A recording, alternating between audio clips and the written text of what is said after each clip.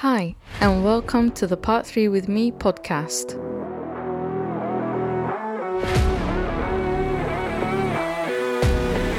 The show that helps Part 3 students jumpstart into their careers as qualified architects and also to provide refresher episodes for practicing architects.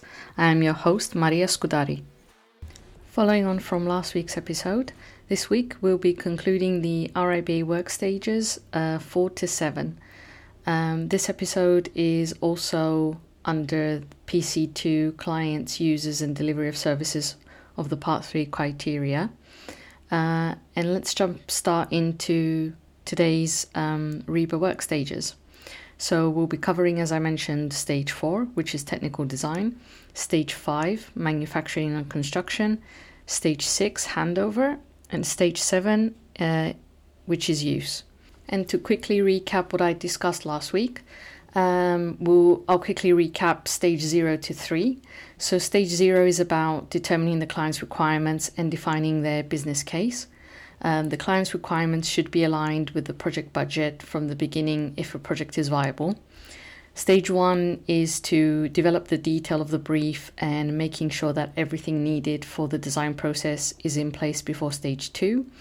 Then at stage 2, is about getting the design concept right and making sure that the look and feel of the building is proceeding in line with the client's vision, brief and budget. The key challenge of this stage is to make sure that the tasks that are undertaken meet the stage objectives. The architectural concept should be signed off at this stage, along with the project brief. And you can potentially submit planning application from this stage. If this is the case, then a mid-stage gateway should be set to focus on the tasks necessary to ensure that all the information required for the application is undertaken and achieved, and that the design is robust enough for development once planning consent is granted. And lastly, stage 3 is to spatially coordinate the design before preparing the detailed information which is required for manufacturing and constructing the building.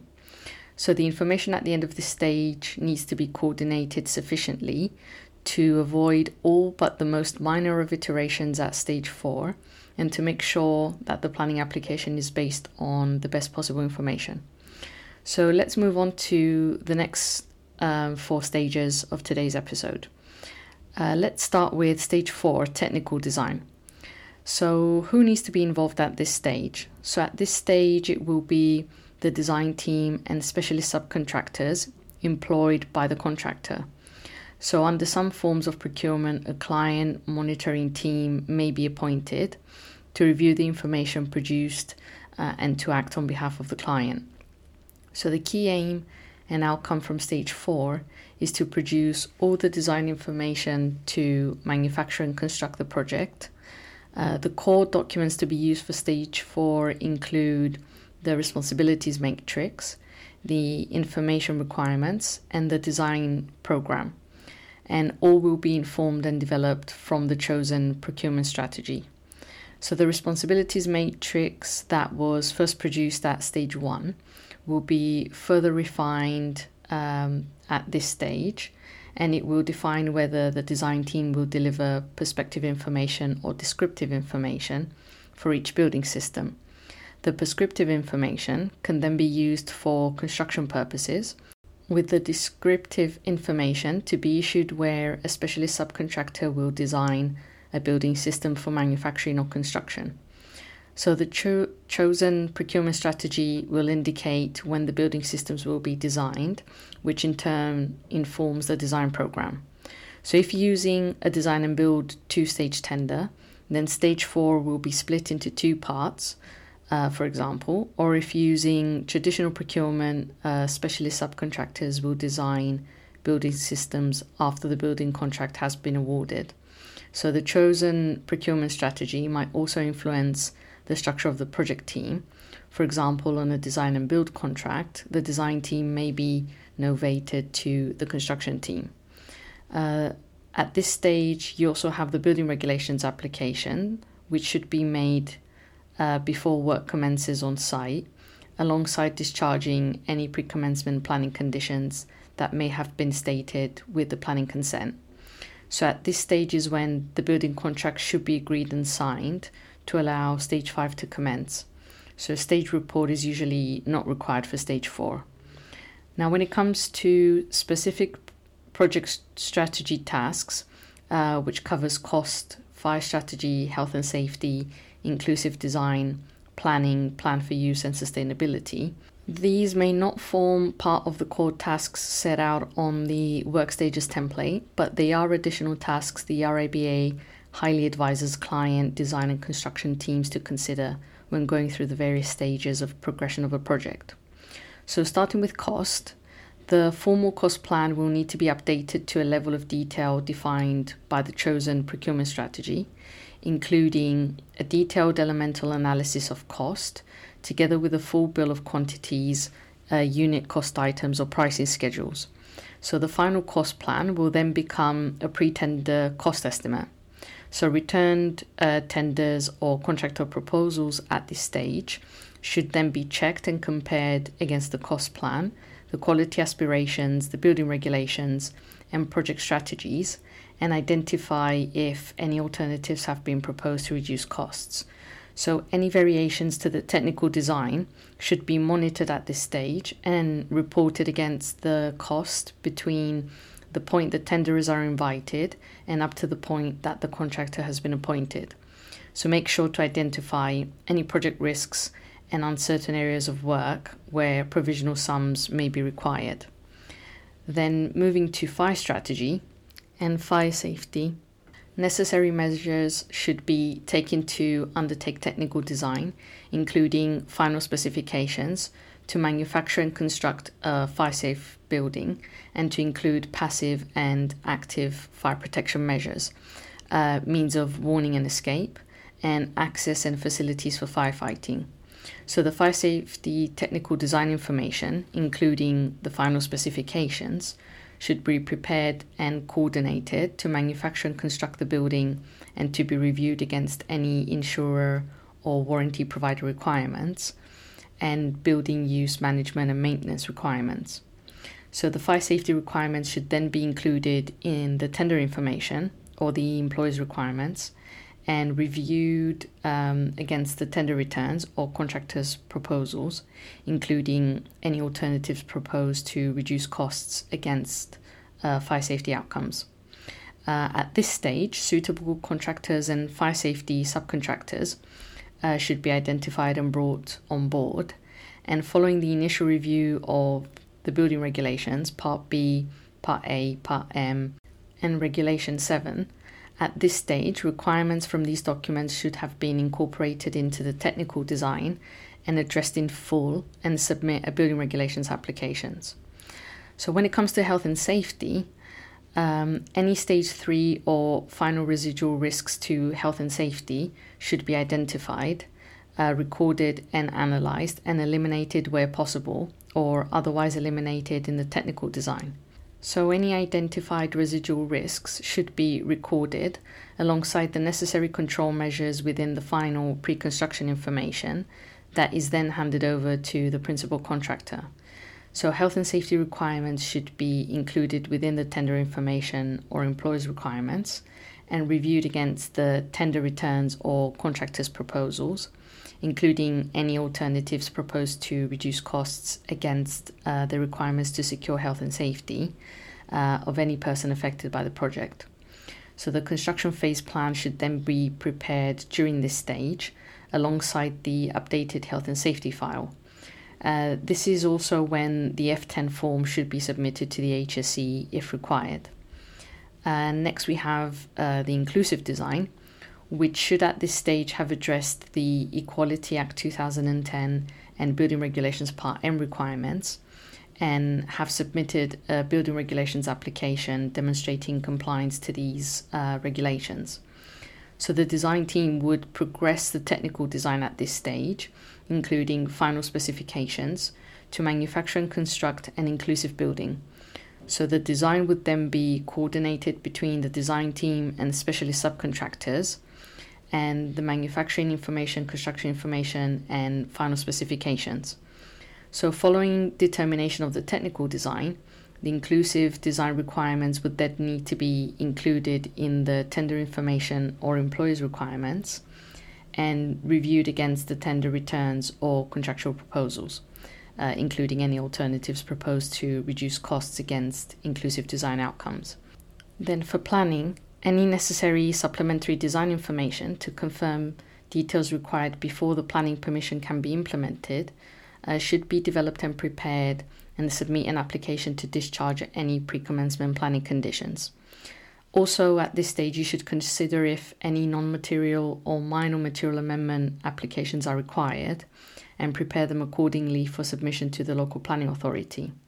So if material amendments are required, then a new planning application will need to be submitted, and a list of the planning conditions will need to be included within the tender information or employer's requirements, and on receipt of the tender returns or contractor's proposals, they should be reviewed against the planning conditions.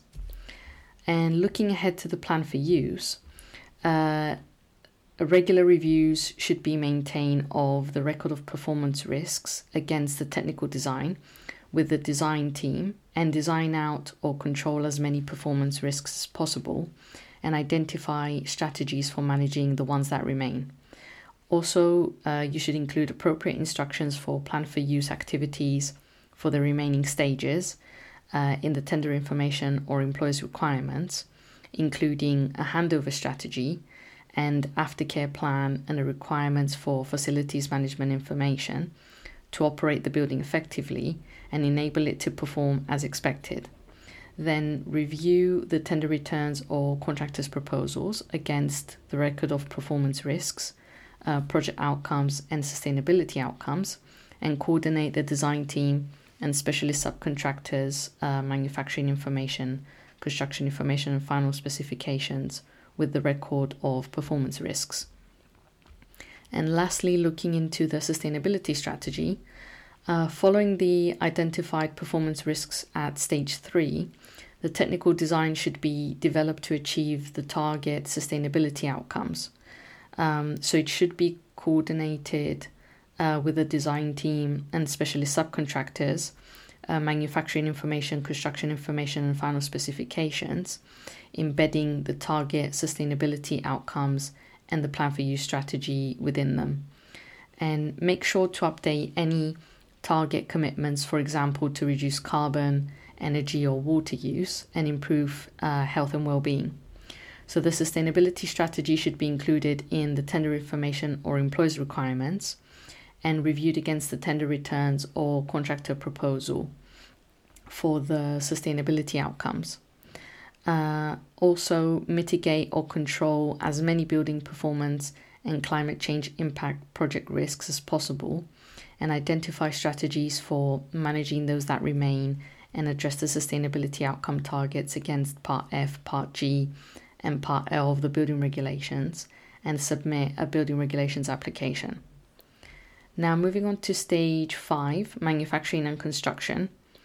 The key teams that need to be involved at this stage is the construction team, which takes center stage with contributions from the client and design team, depending on the procurement strategy and on how the client decides to review the construction quality as construction progresses. So the key aim and outcome from stage 5 is for manufacturing, construction, and commissioning to be completed in accordance with the construction program agreed in the building contract. It should be made clear from the outset who is responsible for responding to site queries, for regularly reporting on construction quality, for inspecting the works and monitoring progress, and for producing the defects list prior to practical completion being certified. So the design team may be responsible for these responsibilities that produced stage 2, 3, and 4 information, or it may be decided to appoint a separate standalone role or even the client team. So these roles should be clarified and updated within the responsibilities matrix. Stage 5 would conclude with the issue of a practical completion certificate, allowing the building to be handed over.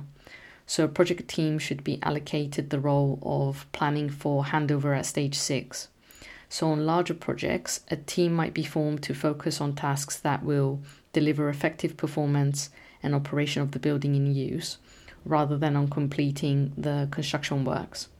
So preparations for handover will include the building manual, the completion of verified construction information, a building manual, and maybe the delivery of asset information. There is a likely chance that stage 4 and 5 may overlap, and this should be dictated by the procurement strategy and project program. Now, when it comes to specific project strategy tasks, I'll be expanding on cost, fire strategy, health and safety, inclusive design, planning, plan for use, and sustainability. So starting with cost, the final cost plan determined from stage 4 will need to be monitored against any variations to the building contract and the relevant sections and or individual items. So any items outside the building contract will need to be managed and costed to align with the project budget. And interim valuations for payment for works completed will need to be prepared and issued as agreed in the building contract.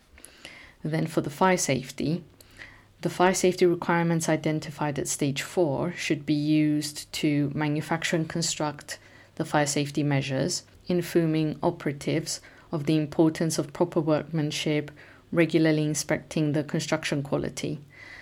Here, make sure to check the insurers or warranty providers that may require to review and validate the works. So no safety measures should be outstanding in the defects list prior to practical completion being certified. Any fire safety site queries should be resolved, and the necessary commissioning of fire protection and life safety systems should be undertaken, including fire detection, alarm and ventilation systems. So the fire safety information should then be updated and included within the building manual, including fire safety specific commissioning and facilities management requirements. Next, when it comes to health and safety, welfare facilities should be installed as per the construction phase plan, and the building should be manufactured, constructed and commissioned in accordance with the construction phase plan, and involve operatives in developing, promoting and checking the effectiveness of measures to health and safety. Site queries should have been resolved and updated, and information to be included within the health and safety file, including relevant specific commissioning and facilities management requirements. This would conclude the health and safety file, ready for inclusion within the building manual. Next is inclusive design. So construction quality should be regularly monitored to determine compliance with the stage 4 design, and information operatives of the importance of proper workmanship. Site queries should have been resolved, and access information for end users and occupiers should be prepared for inclusion in the building manual. Then when it comes to planning, at this stage, any outstanding planning requirements should be finished off and should comply with any planning conditions relating to any restrictions on the work or site logistics before work commences on site. So make sure that the building is manufactured, constructed, and its construction quality complies with the planning permission and any planning conditions. So prepare and submit applications to discharge any remaining planning conditions, making sure a copy of the consents are provided to the client. And looking ahead to the plan for use, determine that the building has been manufactured, constructed, and commissioned to deliver effective performance and operation of the building in use. Then check that the data received are in the correct format, as was defined during stage 3, to enable the commissioning of equipment required to monitor energy, water consumption, and building comfort.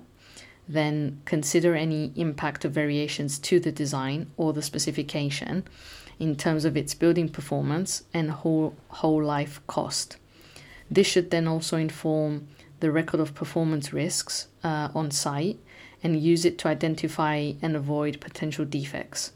Then this would allow for a smooth handover process through careful planning of pre-completion activities to focus the client, the contractor, and the facility managers on the tasks that will deliver effective performance and operation of the building in use. And lastly, you will need to compile the asset information and data required for the effective performance and management of the building for the building manual. And lastly, looking into the sustainability strategy, manufacture, construct and commission the building based on the sustainability outcomes established at stage 4, and commission all equipment for monitoring these outcomes. So review any construction stage changes and report and mitigate any deviation from the established sustainability outcomes, and then compile the construction stage information required for their certification to demonstrate compliance. Then you would submit the final information for statutory approval and certification and implement handover and aftercare procedures. Then lastly, you would compile the asset information and data required for the effective performance and management of the building for the building manual. Now moving on to stage 6, handover. The key people that need to be involved at this stage is the construction team and those responsible for administrating and closing out the building contract to complete the project in stage 6. So the project team will be required only for a project performance session. So the key aim and outcome from stage 6 is that the building is handed over, aftercare is initiated, and the building contract is concluded. So as architects, we rarely have the opportunity to be part of a stage 6, but I guess that does depend on the procurement strategy followed and if you are part of the construction team.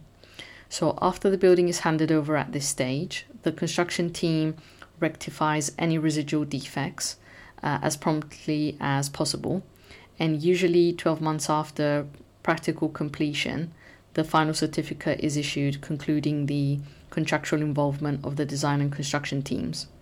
So although stage 6 commences after the building has been handed over, several tasks may need to commence during stage 5 to ensure that handover is as efficient and effective as possible. For example, training the users on how to use the building systems. Then another key task for this stage is to carry out a project performance session so that the project team can share their experiences for the benefit of future projects. And initial aftercare tasks need to be initiated and completed. Because the project team will be interested in the feedback from a post-occupancy evaluation to be conducted once any seasonal commissioning has been completed, so they can understand how the building is performing and whether the building and its systems are being used as planned. So client design and construction teams undertake repeat building types can gain enormously from this process by identifying trends across several projects. Now I'll be expanding to specific project tasks when it comes to costs, fire strategy, health and safety, inclusive design, planning, plan for use and sustainability. So starting with cost, at this stage is when the contract sum is calculated and agreed as a progression from the cost plan control document or contractor's pricing document and original contract sum at the end of the defects period to settle the final account and to allow the final certificate to be issued. So a project performance session will then be undertaken so the final cost information can be used as feedback for benchmarking the estimating and planning of costs on future projects. Then for fire safety, the fire safety information will be handed over in the building manual to the client, and the project's performance should then be reviewed to identify lessons learned on design and construction for fire safety from the feedback gathered. This will then help identify any relevant fire safety training and maintenance requirements and improve the relevant induction and training of building users and facilities managers. Then any new defects that arise should be closed out during the defects liability period, and then you would undertake an initial fire risk assessment to gather feedback on the operation of fire safety design measures and management systems and building user behavior.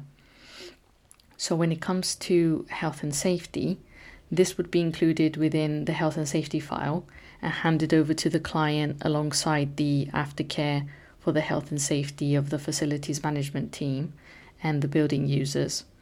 So relevant health and safety training and maintenance requirements will also need to be identified at this stage in order to provide induction and training for building users and the facilities management team.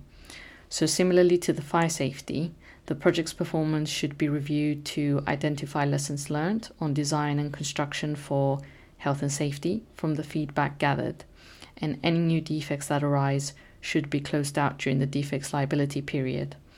Then a seasonal commissioning of the new building should be undertaken in accordance with the requirements for managing health and safety on the project to gather feedback on how facilities management and building maintenance is being undertaken in accordance with the health and safety file and update any information as required. Next, on inclusive design, whereby the inclusive design information will be handed over in the building manual to the client to include the inclusive design principles and measures.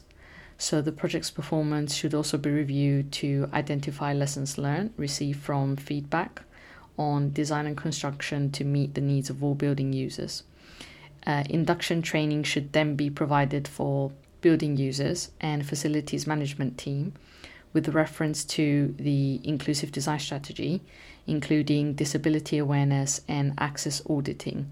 Then any new defects that arise should be closed out during the defects liability period and undertake a post-occupancy evaluation to gather feedback on how the building is performing to meet the needs of all building users.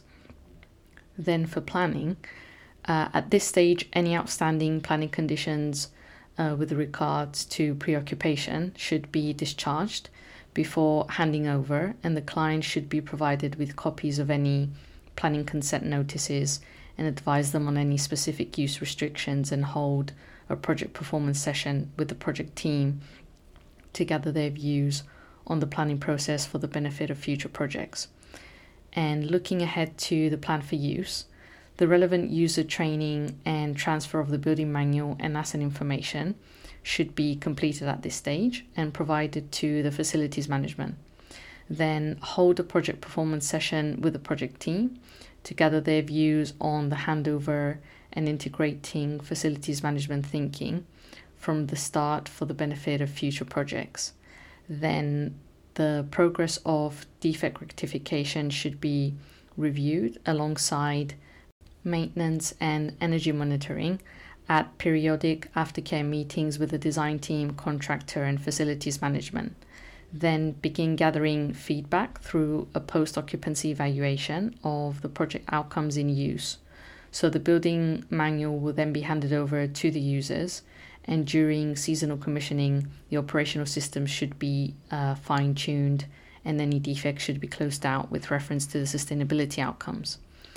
And lastly, looking into the sustainability strategy, a project performance session should be held with the project team to gather their views on the process of embedding the sustainability outcomes in briefing, design, and construction, and handover for the benefit of future projects. Then provide induction and training of building users and facilities managers with reference to the sustainability strategy and gather feedback through the post-occupancy evaluation of the sustainability outcomes in use. And moving on to the final stage, stage 7, which is use. The key people that are involved and the key teams involved in this stage will be those with ongoing use of the building, which involve the asset and facilities management to support the users of the building. So the design team and construction teams will no longer be involved, but design team members may be appointed separately to carry out post-occupancy evaluation tasks, and some clients may require longer-term strategic advisors from specialists such as RIBA client advisors. So the key aim and outcome for stage 7 is for the building to be used, operated, and maintained efficiently. So similar to stage 6, on the majority of projects, the design team and construction teams will have no stage 7 duties, but both teams will still be interested in receiving ongoing feedback to help them understand how they might improve the performance of future buildings. So stage 7 will start concurrently with stage 6, and at this stage is when post-occupancy evaluation services will be commissioned to determine how the building is performing in use, to help fine-tune the building and inform future projects. So some client teams will continue to be closely involved during the life of a building, implementing facilities management or asset management strategies over the course of the building's lifetime. So the asset information and building manual may be updated on a regular basis, and in the future, a digital twin might be used to optimize the operation and maintenance of the building and to compare predicted performance with actual performance. So in some building contracts, maintenance obligations might extend beyond stage 6. Where this is not the case, a new standalone maintenance contract might be set up. So this would require continuity of knowledge about how the building operates. So the asset information will need to be kept live and relevant throughout the life of the building.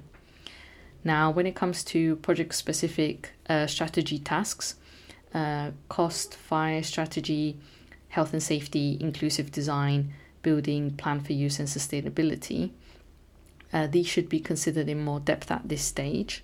So starting with cost, the final cost data is embedded from the completion of the construction phase, and this will be added into a facilities management operating model for use in building maintenance, repair or renewal. So costs for any necessary detailed diagnostics or forensic post-occupancy evaluation services should be identified, and operational costs should be monitored for inclusion in the whole life cost assessment and provide feedback on in-use costs as part of the post-occupancy evaluation. Then for fire strategy, at this final stage, the fire safety strategy should be implemented by the facilities management alongside regular fire risk assessments to gather feedback on the operation of the safety measures and management systems and building user behavior to inform any subsequent management, maintenance or refurbishment works. So the fire safety information should be regularly reviewed and updated to reflect any management, maintenance and refurbishment works and updates to the fire risk assessment. Next, when it comes to health and safety, similarly to fire safety, the management and maintenance of the building will be needed in a way that secures health and safety and should be implemented by the facilities management team and building users. So the maintenance of health and safety should be undertaken for the post-occupancy evaluation alongside regular reviews and updated to the health and safety file throughout the life of the building.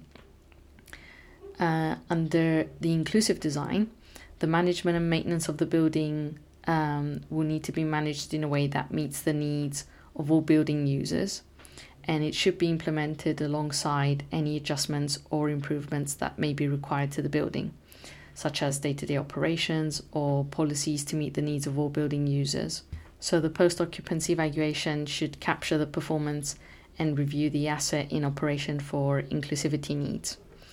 For planning, you just need to make sure that the planning conditions have been discharged and to make sure they are being complied with during use. For example, you might have a condition on operating hours, so you need to make sure that you comply with that planning condition.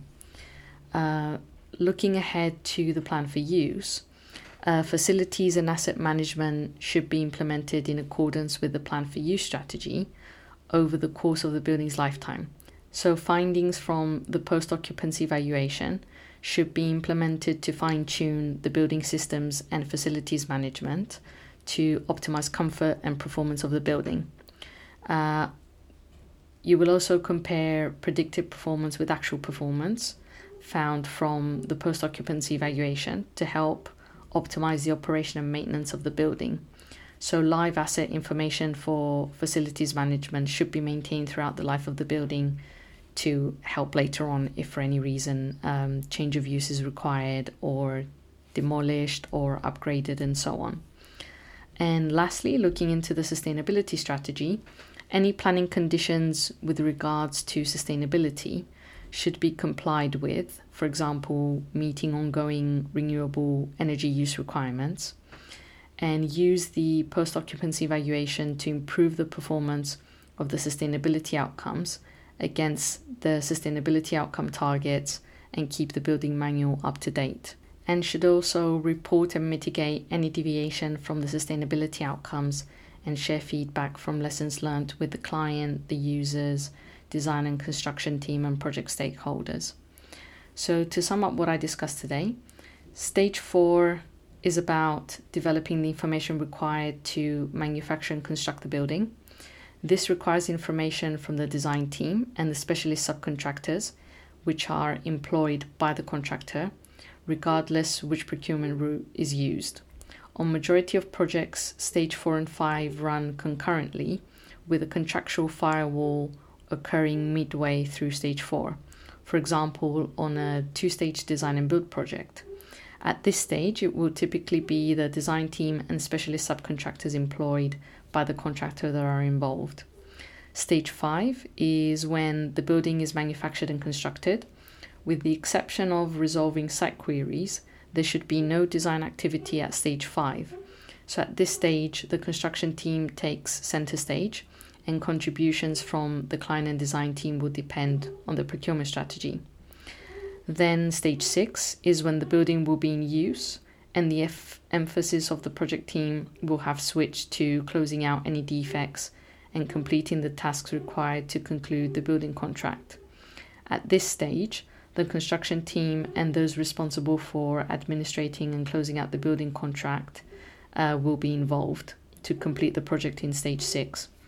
And lastly, on stage 7 is when the building is in use, lasting until the building reaches the end of its life. And the project team's work concludes with the closing out of the building contract. This concludes today's episode, and join me next week where we'll be discussing the RIBA's sustainability outcomes. If you would like to get in contact with me, please feel free to email me on the address provided in the show notes. Thank you so much for listening. This is an educational show aimed at supporting the future generation of architects. The information, opinions, and recommendations presented in this podcast are for general information only, and any reliance on the information provided in this podcast is done at your own risk. Please join me next week for some more part 3 with me, Tom.